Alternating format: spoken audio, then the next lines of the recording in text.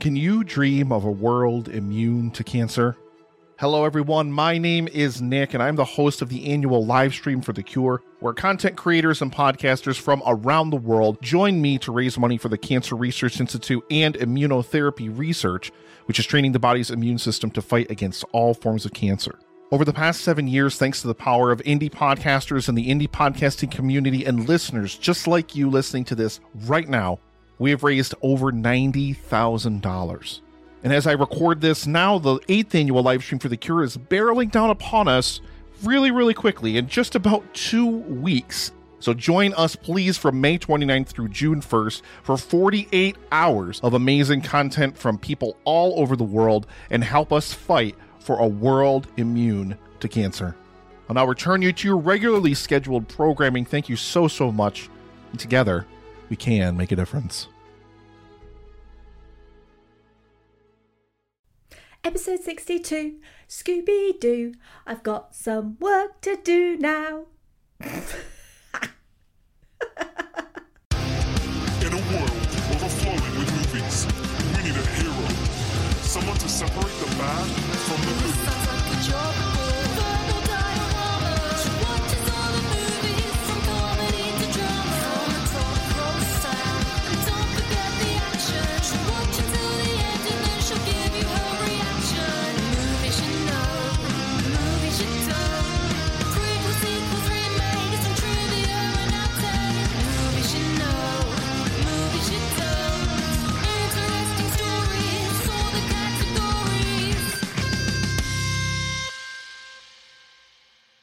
Hi everyone, I'm Em and welcome to Verbal Diorama episode 62, Scooby-Doo.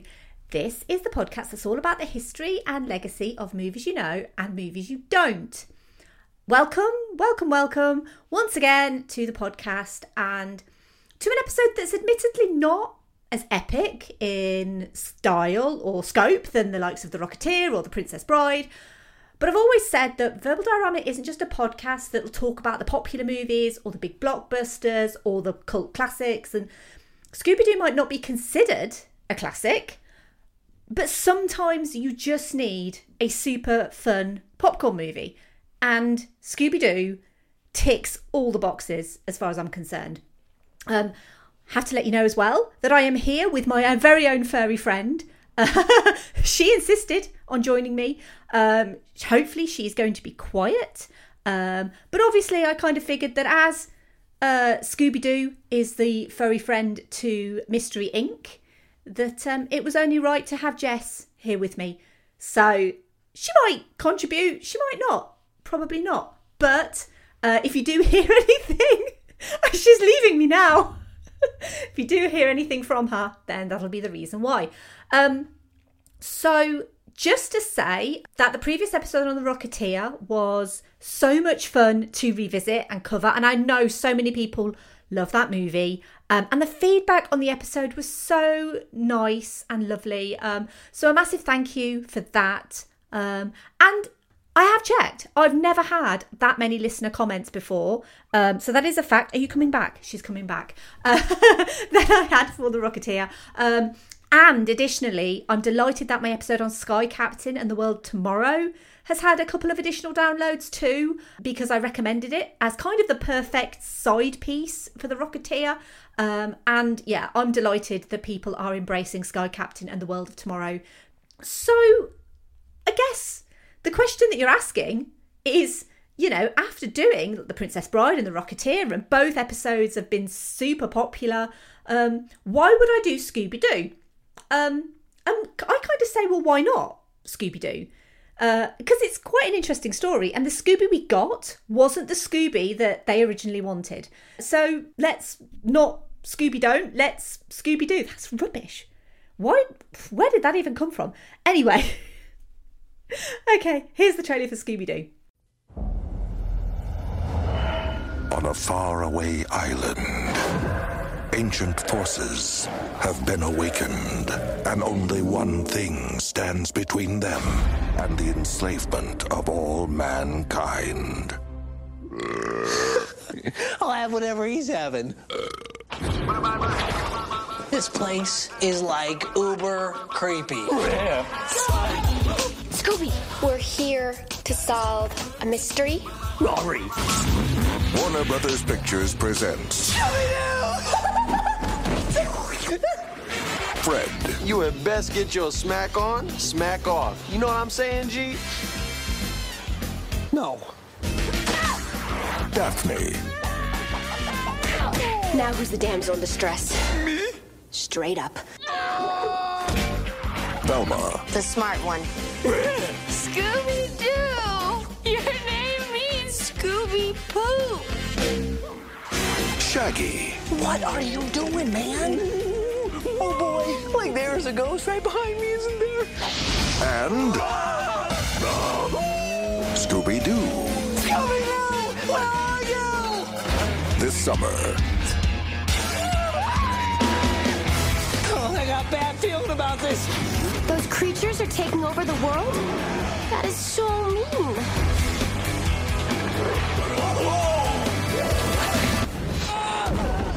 That was weird. Did somebody spike your dog bone? Who's your best buddy? Raggy. That's right. And who's my best buddy in the whole wide world? Ruby-Doo. Let's get jinky with it. Scooby-Doo. Oh my God. No one is stupid enough to believe that. Who's the ugly old broad? Rank you. Rank you. Rank you. Zoinks! Okay, this synopsis is just going to be ridiculous. I'm really sorry about this synopsis, by the way. I tried to make it as Scooby-Doo-like as possible. So I am going to actually read what I wrote and apologise in advance. Okay.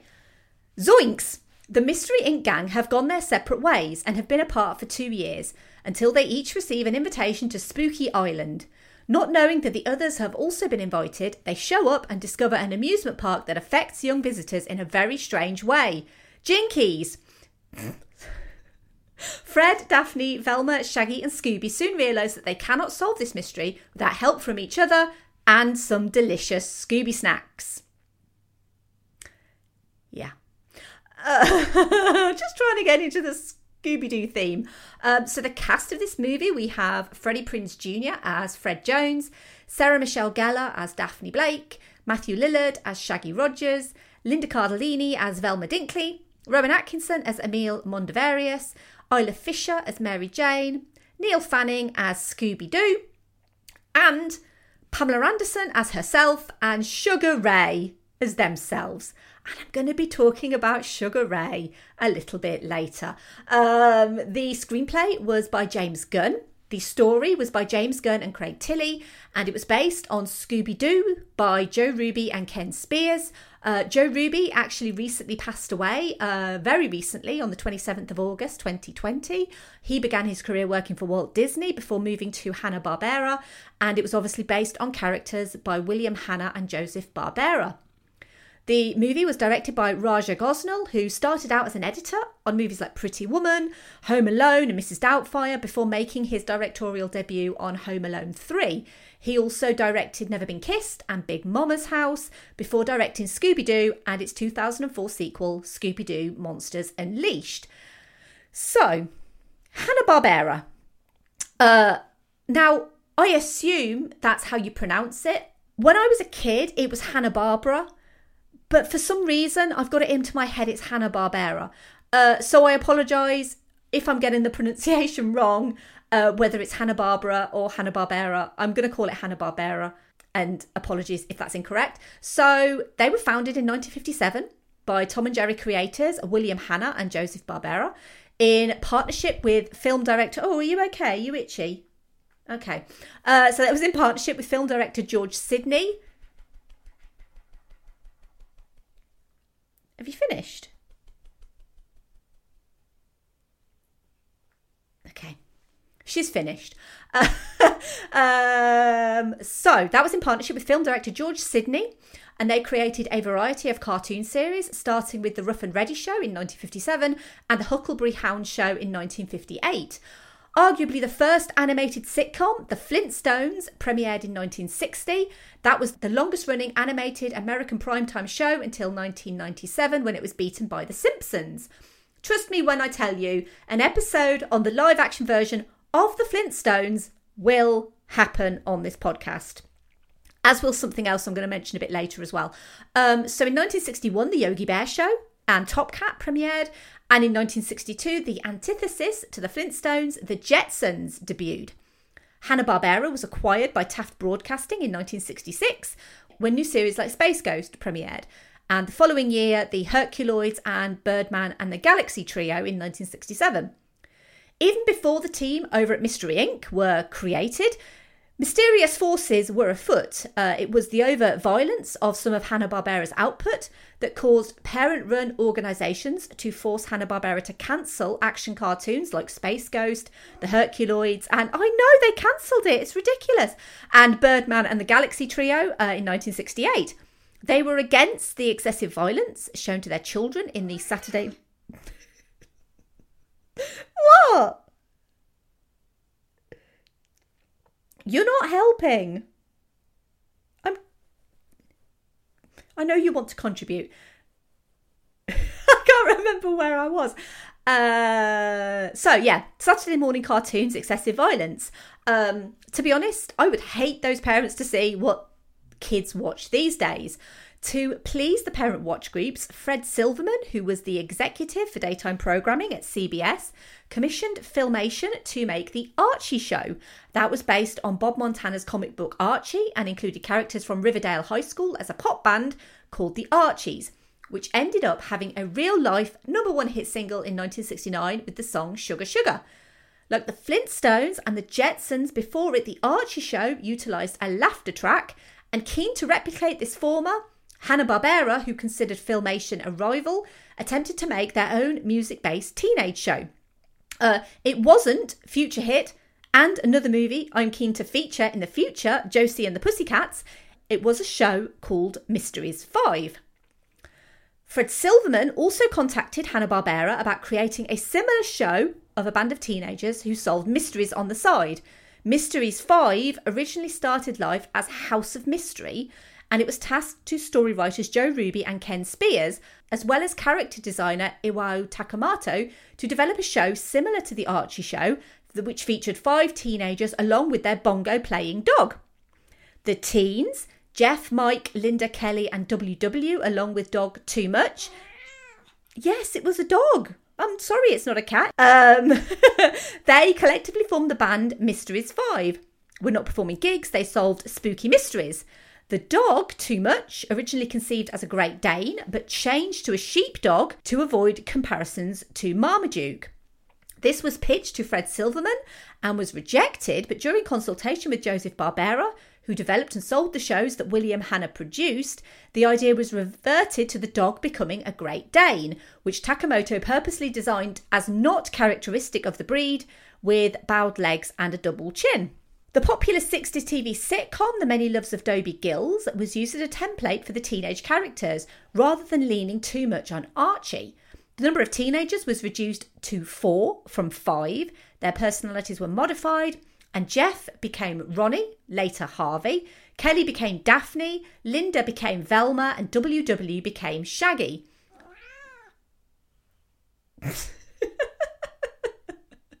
You're funny. Based on the characters Dobie, Talia, Zelda and Maynard from The Many Loves of Dobie Gills. That was until Fred Silverman got involved and insisted that the Ronnie or Harvey character be renamed Fred. Fred Silverman was happier with the concept, especially now he had a character named after himself, but didn't like the name Mysteries 5 and changed it to Who's Scared, with 2 S's before scared. It was presented to the CBS executives for the Saturday morning block, but CBS president Frank Stanton felt the artwork was too scary for young viewers and passed on it. He did pass on it, I'm sorry. The story's not over though. The artwork was revised, the musical elements were removed and replaced with more comedy and a focus on Shaggy and Too Much, the dog. Inspired on a red-eye flight while listening to Frank Sinatra's recording of Strangers in the Night and his scat doobie doobie at the end, Silverman suggested renaming the dog to Scooby-Doo and retitled the show Scooby-Doo, Where Are You?, which premiered in September 1969. The characters were defined in this series of Scooby-Doo. Fred as the leader, obviously, because Fred Silverman.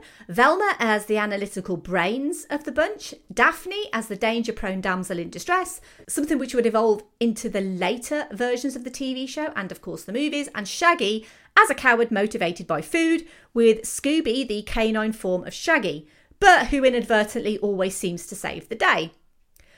There have been 13 iterations of Scooby-Doo on TV in animated form on multiple networks, including CBS, ABC, the WB, Cartoon Network and Boomerang, which introduced new characters in various attempts to bolster ratings. One of those was Scooby-Dum, Scooby-Doo's dim-witted country cousin during the Scooby-Doo show, and Scrappy-Doo, his nephew, in 1979. Scrappy didn't just get added to the team, though. He got his own billing in the show Scooby-Doo and Scrappy-Doo in 1979 and 1980, and the new Scooby and Scrappy-Doo show in 1983. While Scrappy-Doo is seen as very much the cousin Oliver of the show, without him, Scooby-Doo would likely have been cancelled in 1979. Technically, he reinvigorated the show. That doesn't mean that audiences actually liked Scrappy-Doo. There is in fact a trope called the Scrappy that's named after Scrappy-Doo, and we'll obviously come to Scrappy in a little bit because he adversely affected the film version in a very specific Tim Curry flavoured way. But basically, Scooby-Doo as a cartoon has been popular more or less throughout the 70s, 80s and 90s.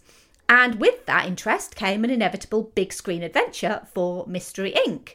Charles Roven, who produced the movie with partner Richard Suckle, stated that his daughter, who was 15 at the time, grew up with Scooby-Doo, as did much younger children, and it was that all-ages appeal that gave Roven the inspiration to develop a live-action Scooby-Doo, which started in 1994, 4 years before Time Warner acquired Turner, which then owned Hanna-Barbera.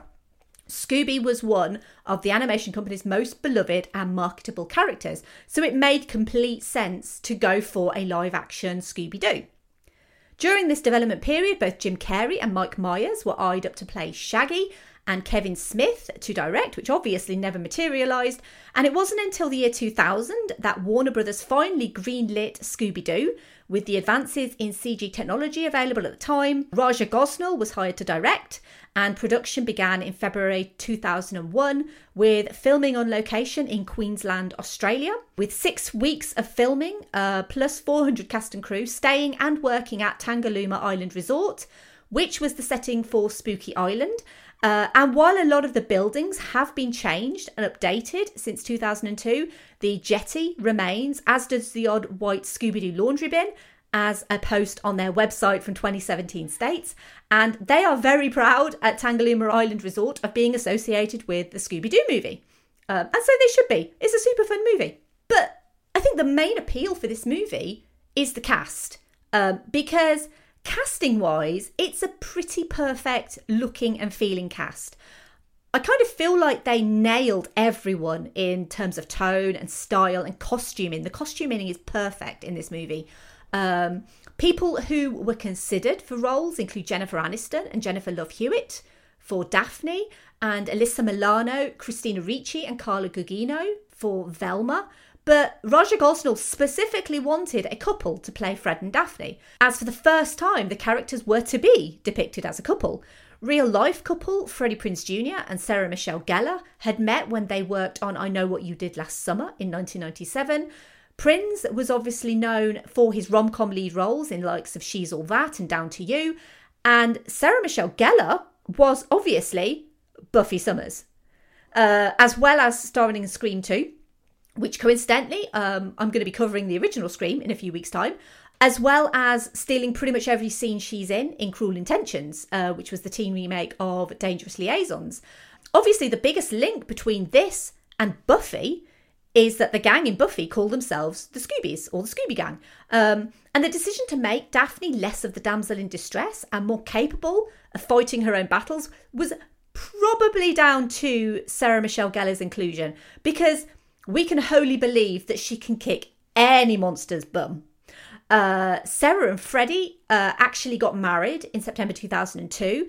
just before the airing of season 7 of Buffy the Vampire Slayer. That was obviously when filming for the show had finished. Unlike most Hollywood marriages, they are still together, they are happy, raising 2 children. As she was still filming Buffy while filming Scooby-Doo, she had to wear a red wig, as obviously they could not allow her to dye her hair red. And she also had to split her time between the set in Australia for Scooby-Doo and the set in Los Angeles for Buffy. So Sarah Michelle Gellar at this time was highly in demand and incredibly busy. And to be honest, no wonder she wanted to finish Buffy after season 7, because she worked so hard on that show. I have covered an episode of Buffy on this podcast. Covering TV shows is not something that I normally do. And last Halloween, I decided to cover Hush. And I am always in awe of the work that Sarah Michelle Gellar did on that show. I think she's phenomenal. The fact she never got an Emmy still hurts. But I think she's super fun in this movie, and undoubtedly the Buffy influences are definitely there. Freddie Prinze Jr. and Sarah Michelle Gellar, they were together, they were a couple. They received the scripts independently, so they read them independently. And Freddie Prinze Jr. had to be persuaded to sign on as Fred. And it was Sarah Michelle Gellar who persuaded him. Reportedly, though, the version of the film that the cast signed up for was not the version of the film that ended up. But I'm going to come to that. Matthew Lillard, who is actually in Scream, so we will revisit him again in that episode. He'd actually starred alongside co-star Freddie Prinze Jr. in Wing Commander and Summer Catch, and has now become synonymous with the role of Shaggy. So much so that he continued to portray the character in animated form, as well as in video games after the death of original voice actor Casey Kasem. It was responsibility he took very seriously, but he voiced his upset at not being considered for the latest animated movie Scoob, which came out earlier this year. In that movie, Shaggy being voiced instead by Will Forte. And Matthew Lillard, who is probably the standout performance in this movie for so many reasons, but namely the fact that he has genuine chemistry with a CGI dog, who obviously wasn't on set. But it's thanks to Lillard, it always feels like he is. And Lillard attributed this to Neil Fanning, the voice of Scooby-Doo, who was on set every day feeding lines to the cast. Lillard admitted to screaming for ages to try to make his voice hoarse for Shaggy, but it never worked. So instead, he imitated the voice he made after it was tired out from all the screaming. And obviously, it's a voice that he continued to use for many years after. Yeah, he did. Are you impressed? She sounds impressed. Rounding out the cast was Linda Cardellini, fresh from Freaks and Geeks, as Velma, which, to be honest, the most impressive thing that the movie tried to do is to make you believe that Velma is unattractive compared to Daphne. And I'm not being funny, but Linda Cardellini is a fantastic actress. If you've seen Dead to Me, you will know how fantastic she is. And even Linda Cardellini cannot do that because there is no way that Velma is not attractive in this movie. And I want to talk a bit more about Velma later, because there were a lot of changes made to this movie, as I said, and Velma really is the key to a lot of those changes. I mentioned earlier Tim Curry, because Tim Curry was a lifelong Scooby-Doo fan, and he was offered the role of Emil Mondavarius, but he turned it down. And the reason? Scrappy-Doo. Literal legend, because he is a legend and he was in the movie Legend. Tim Curry disliked Scrappy-Doo so much he turned down a role in this movie. The part ended up going to Rowan Atkinson. Isla Fisher, who was the runner-up for the role of Daphne, she impressed Raja Gosnell so much that she was given the supporting role of Mary Jane instead. And finally, when we're talking about the cast, we have to talk about Scooby-Doo. Because Scooby himself, all 375 digital shots of him were created by LA digital effects shop Rhythm and Hues. They won visual effects Oscars in 1995 for their work on the movie Babe, in 2007 for their work on The Golden Compass, and in 2012 for their work on Life of Pi, who also coincidentally worked on previous Verbal Diorama episode movies Mystery Men and X-Men. Peter Crosman, who was the visual effects supervisor, and his team debated a while on the visualisation of Scooby, how a real Great Dane would move. They wanted a Scooby who closely resembled his cartoon self, but also who felt tangible, realistic and textured in this real world environment. And the animation of Scooby himself holds up remarkably well, especially considering this movie is almost 20 years old. The actual monsters themselves, though, not so much. But we're not here for those, so I'm not really bothered about it, because Scooby, despite not being real, feels as real as possible. And this is obviously technically a real world setting, but it's also kind of not, because it's a very cartoony real world setting. It occasionally breaks the laws of physics. It is literally as close to a live action cartoon as it could possibly be. And I actually find that incredibly endearing about this movie, the fact that they chose to do that and to try and make it a little bit wacky.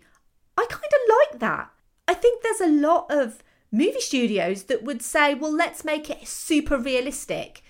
And I don't think it needs to be super realistic. It's Scooby-Doo. We've all seen episodes of Scooby-Doo. They are supposed to be silly and funny. And this movie actually takes that aesthetic and runs with it. And I think it does it really well.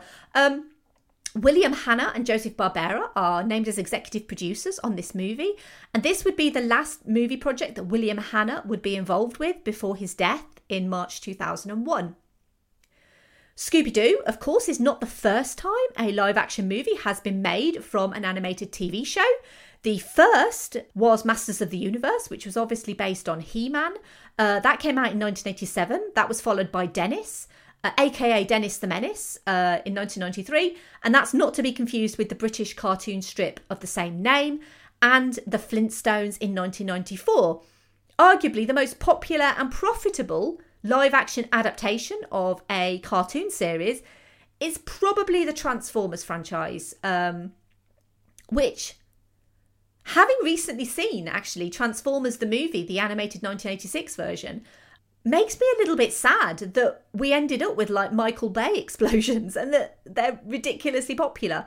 I have a lot of fondness for that original Transformers movie from 2007, but the others I can kind of give or take. Anyway, back to Scooby-Doo. The thing that I like, I think, most about Scooby-Doo is the fact that it's kind of more of an affectionate parody than anything. It is technically a real-world setting without any kind of real-world physics or logic. But the thing I love most about it, and the thing that struck me immediately, was the fact it's probably the most 2000s movie to ever 2000. And by that, I mean the music, the hair, the clothing, pretty much everything. I mean, this movie looks like a 2002 time capsule, and I'm here for it. Josie and the Pussycats, which came out the year before, is also incredibly 2000s, and obviously very much a satire of the music industry, and ended up becoming a cult classic. It did. I know you're very interested. Is it because it's Josie and the Pussycats? Is that why you're interested? Oh, she's not interested now. I don't know how this is going. Having Jess as like a co-presenter, it's not really going very well. But anyway, so Josie and the Pussycats actually didn't do so great. It ended up being a bit of a box office failure. And it was this box office failure of Josie and the Pussycats, as well as some test screening reactions, which ended up changing the original plan for Scooby-Doo rather dramatically. Writer James Gunn, he would obviously go on to direct movies like Super, Slither, which I love, by the way, I love Slither, and Guardians of the Galaxy Volumes 1 and 2, which I also love, as well as the forthcoming The Suicide Squad, not to be confused with Suicide Squad, The Suicide Squad, and Guardians of the Galaxy Volume 3. He's often confused as the director of this movie. He's actually been quite open on social media about the changes that were made to Scooby-Doo, including the removal of Velma's explicit queerness. In his original script, he confirmed that he had made Velma gay, but the studio kept on watering it down until it became ambiguous in the finished first movie.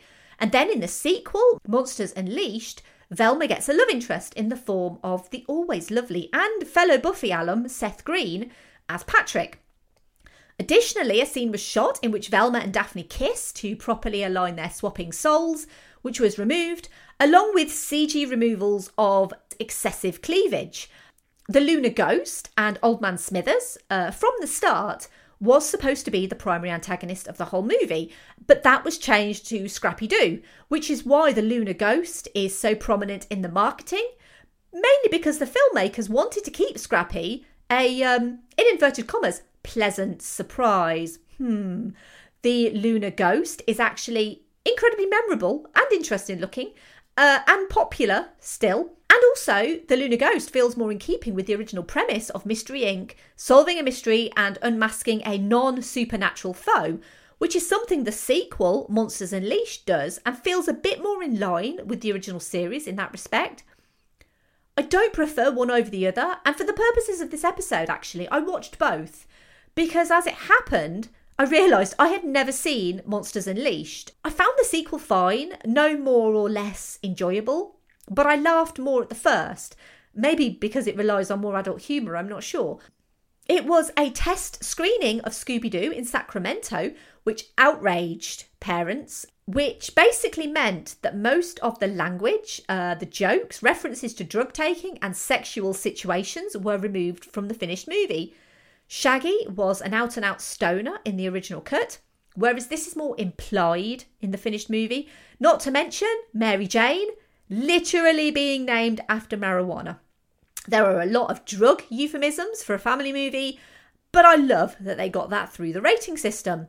It was originally R-rated, and that was mainly due to a misunderstanding of a joke, according to James Gunn. The film was re-edited to be more family-friendly, with several scenes removed. They are available on the DVD. It includes a wonderful animated opening scene, which I will put a link to in the show notes, because although the director, Raja Gosnell, thought it was surplus to requirements, he kind of felt we don't need an animated introduction to these characters. I think it's absolutely brilliant. You know I love animation. It's super charming. And it kind of gives you a little bit of backstory. It shows Daphne getting kidnapped by the Lunar Ghost and Velma formulating the plan to save her in the factory. So it kind of does make sense, but I can understand, I guess, why they got rid of it.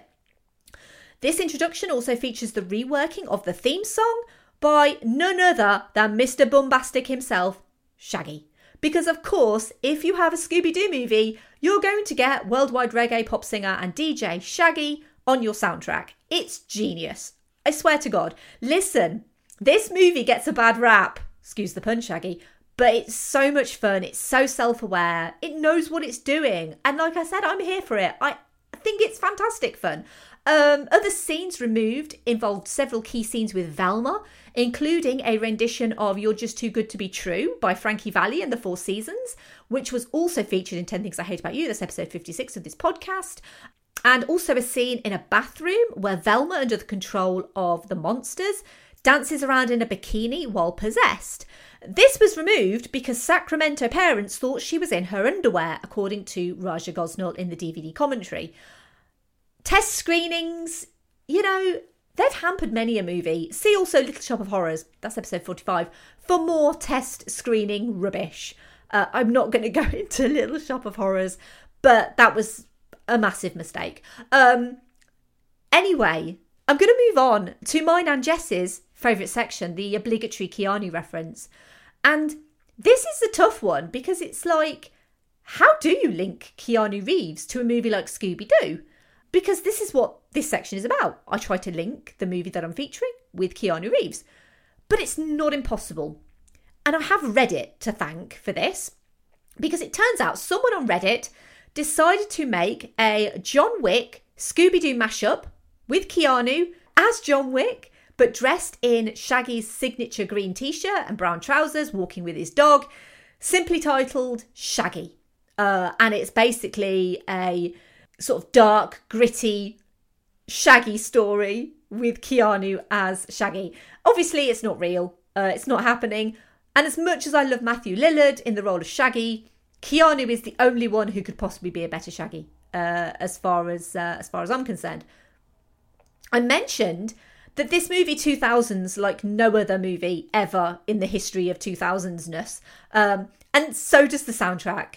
I mean, on this soundtrack, you've got Shaggy, Outkast, Lil Romeo, Sugar Ray, who also cameo in this movie as the Spooky Island Band.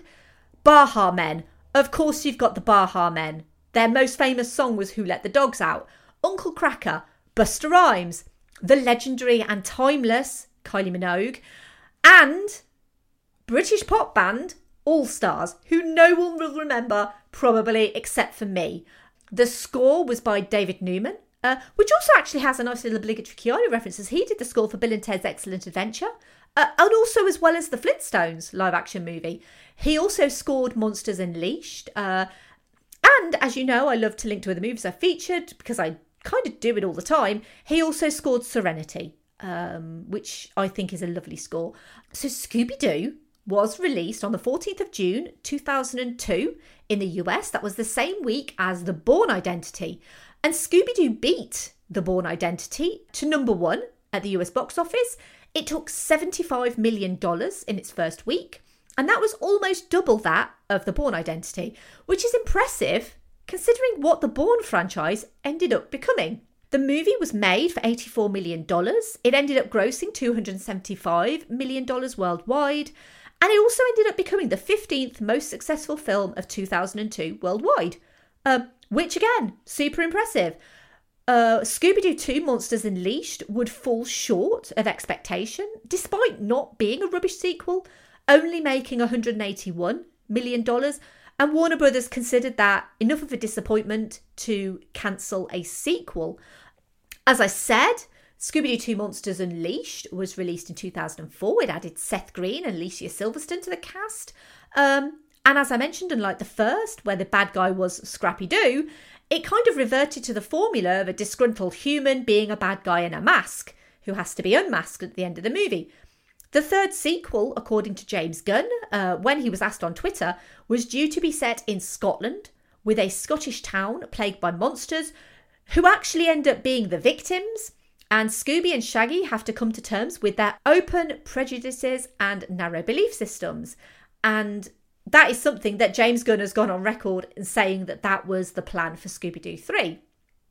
There have been a few made-for-TV live-action movies, as well as the recent 2020 animated release and reboot Scoob, which I've not seen, admittedly. I read a little bit about it, that it contains other Hanna-Barbera characters, and basically with the intention of creating a Hanna-Barbera cinematic universe, because of course it does. Other films based on the Jetsons, the Flintstones and Wacky Races are also in development at Hanna-Barbera. Jess, I think we want to move on to social media, don't we?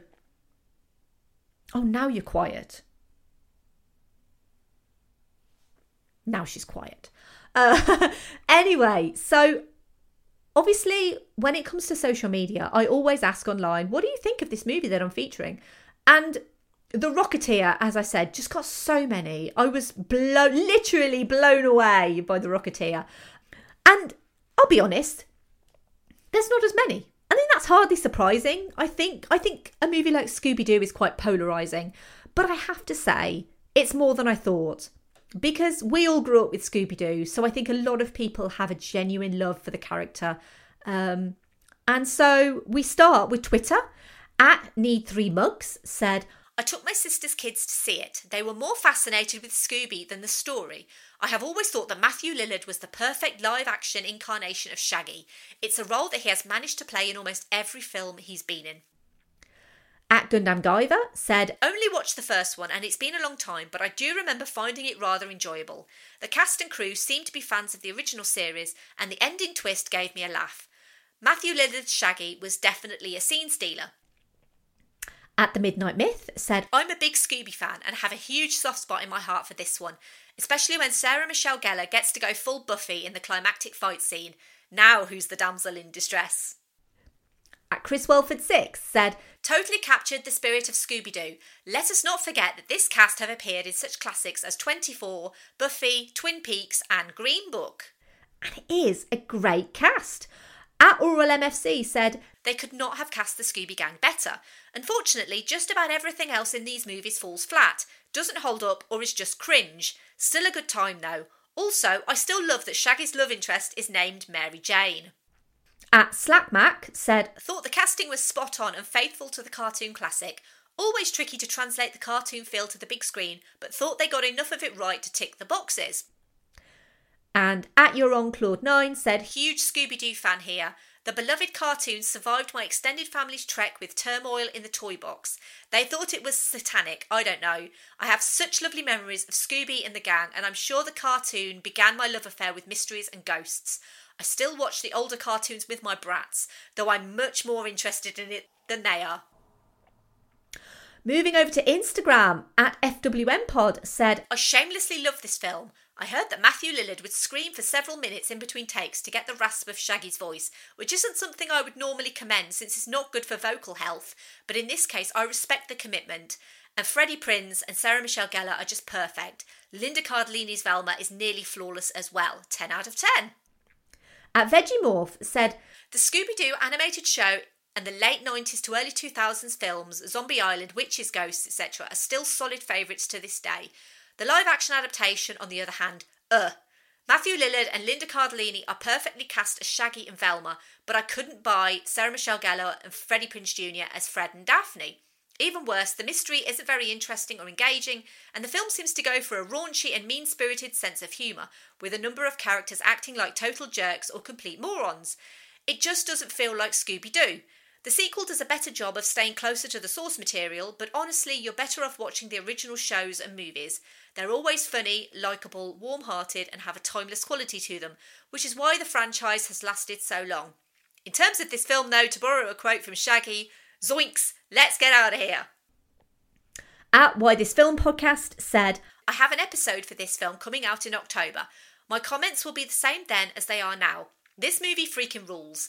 It's so fun and camp and pitch perfect for its source material. I don't even care that the monsters were real because the casting is so spot on and the vibrant colours is a choice that just wouldn't be made today. I know it off by heart and love it forever. Fun fact, this was the first movie I ever bought with my own money on DVD from W.H. Smith. Which, by the way, is a chain of newsagents here in the UK.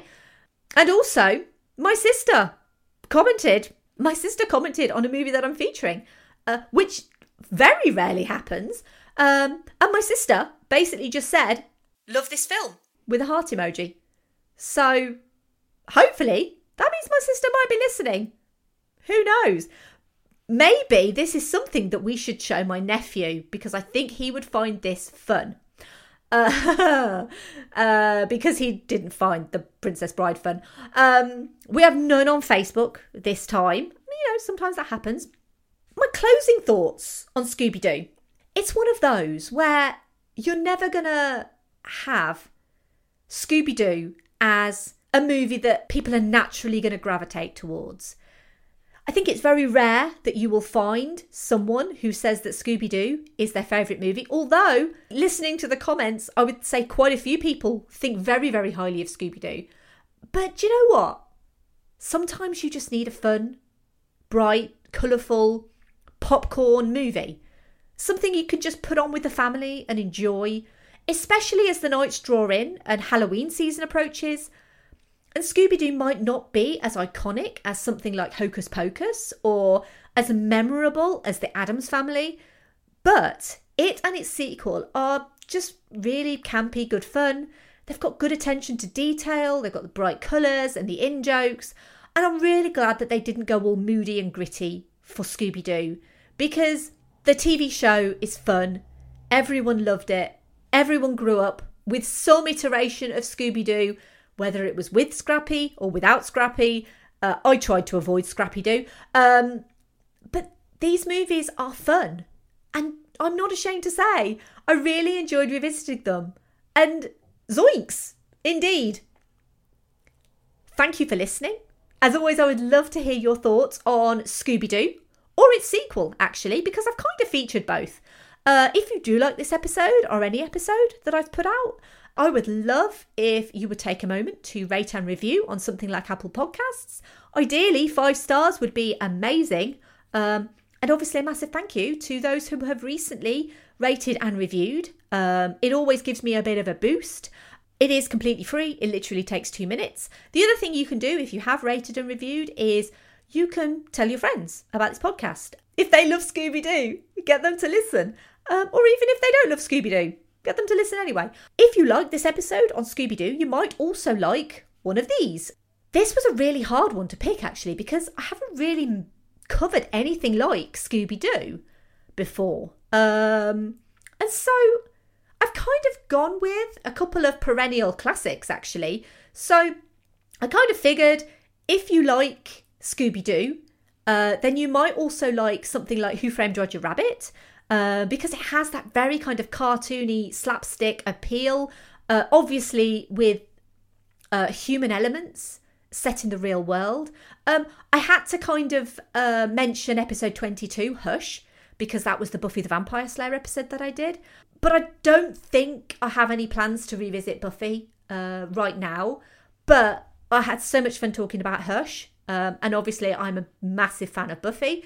I thought about episode 45, Little Shop of Horrors. And I know it's not really like Scooby-Doo. But I mentioned it earlier, so I kind of figured I'd just chuck it in there. And then the story about Scooby-Doo was that originally I put a Patreon poll up for patrons, because sometimes I like to get patrons to choose what I cover. And I gave them a choice between Scooby-Doo and the Muppets. And it was very close, but the Muppets actually won that poll, and the Muppets ended up becoming episode 49. And Scooby-Doo was rescheduled for August. And then it was rescheduled again for this slot now because I was unwell in August. But I kind of feel like I want to recommend the Muppets because, again, it's a very fun, campy. It is a real world setting without kind of real world physics. And do you know what? It's the Muppets. We grew up with the Muppets. Everyone loves the Muppets. So, yeah, episode 49, the Muppets. Obviously, feel free to give me feedback on my episode recommendations. Did you think that I missed anything? Let me know. So the next episode, I know a lot of podcasts in October tend to kind of look at horror movies, and I wanted to have like a spooky theme for October, but I didn't want to kind of go all and out horror because horror is really not my favourite genre, as you probably know. But I wanted a continuation of this kind of spooky, family-driven movie. And the next episode is very much aimed at families, but it's also incredibly spooky. And I'd argue it's probably one of the scariest animated movies that I've ever seen. I mean, it's probably really tame to other people, but like I said, I'm not a big fan of horror. And I promised a return to Laika when I did Kubo and the Two Strings, because no one does spooky like Laika, and no one crafts stories like Neil Gaiman. And I have promised this one's coming for a while, and it's finally here. The next episode will be on the spookily sublime Coraline. And I look forward to you joining me, and maybe the other mother. Hopefully not the other mother, because the other mother scares me, for Coraline next week. You can follow me, if you wish, at Verbal Diorama on Twitter, Facebook, Instagram, and also on Letterboxd. This show is always going to be completely free to download for everybody, but if you do wish to support the show, you are under no obligation to do so. But if you want to, you can do so at patreon.com/verbaldiorama. Tiers start at $2 a month, and you get some wonderful little perks. And a massive thank you to the patrons of this podcast. They are Simon E, Sade, Hardy L, Claudia, Simon B, Laurel, Derek, Jason, Kristin, Kat, Andy, Mike, and Griff. They are my Scooby gang. You can check out my new merch store, which is at teespring.com/stores/verbaldiorama. Over there, you can get t-shirts, hoodies, mugs, and tote bags. In two designs right now. I've actually just thought of a really brilliant third design, which I'm going to see about putting up shortly. And obviously, all purchases from that store help to support the future of this podcast. You can email me general hellos or suggestions or feedback, verbaldiorama@gmail.com, or you can pop over to verbaldiorama.com. And obviously, I write for Film Stories. They do website articles, they do magazines. I write for both. So check out the magazine if you can. Check out the website if you can. And click on some links and stuff and generate some money. Or buy a magazine. You know the drill. I say it every time. And finally, if you've reached this far, treat yourself to a Scooby snack. Bye. Are you going to say bye, Jess? I hope the mic picked that up.